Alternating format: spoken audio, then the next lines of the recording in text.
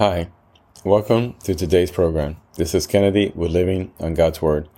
Today we're going to be reading Psalm chapter 31 from the Jesus Bible, NIV edition. We're going to review key takeaways and end our session with a prayer. For the director of music, a Psalm of David. In you, Lord, I have taken refuge.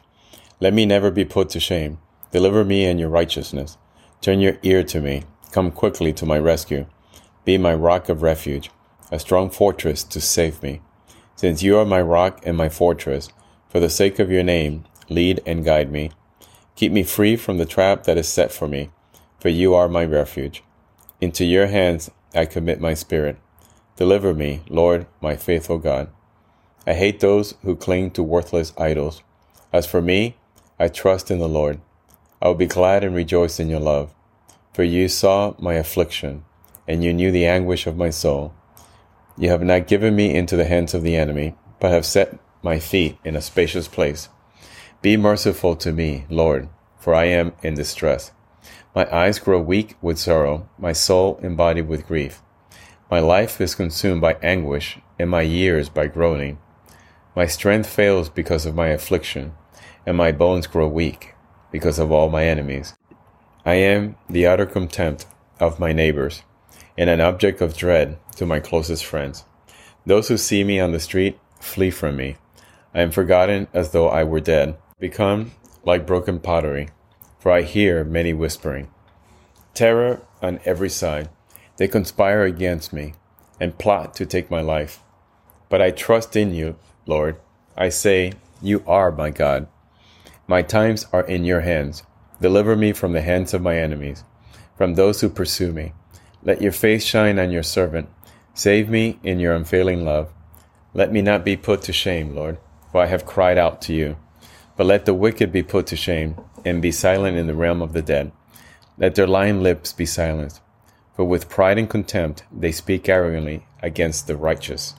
How abundant are the good things that you have stored up for those who fear you, that you bestow in the sight of all, and those who take refuge in you. In the shelter of your presence you hide them from all human intrigues. You keep them safe in your dwelling from accusing tongues. Praise be to the Lord, for he showed me the wonders of his love when I was in a city under siege. In my alarm I said, I am cut off from your sight. Yet you heard my cry for mercy when I called to you for help. Love the Lord, all his faithful people. The Lord preserves those who are true to him, but the proud he pays back in full. Be strong and take heart, all you who hope in the Lord. This is the end of Psalm chapter 31. So here we see again David praising the Lord and being grateful for being able to take refuge in him, for the Lord saving him every time he needed saving and delivering him from evil. He also praises him for being merciful. He thanks the Lord for always delivering him from his affliction every time he's in distress. He recognizes the Lord is merciful to him.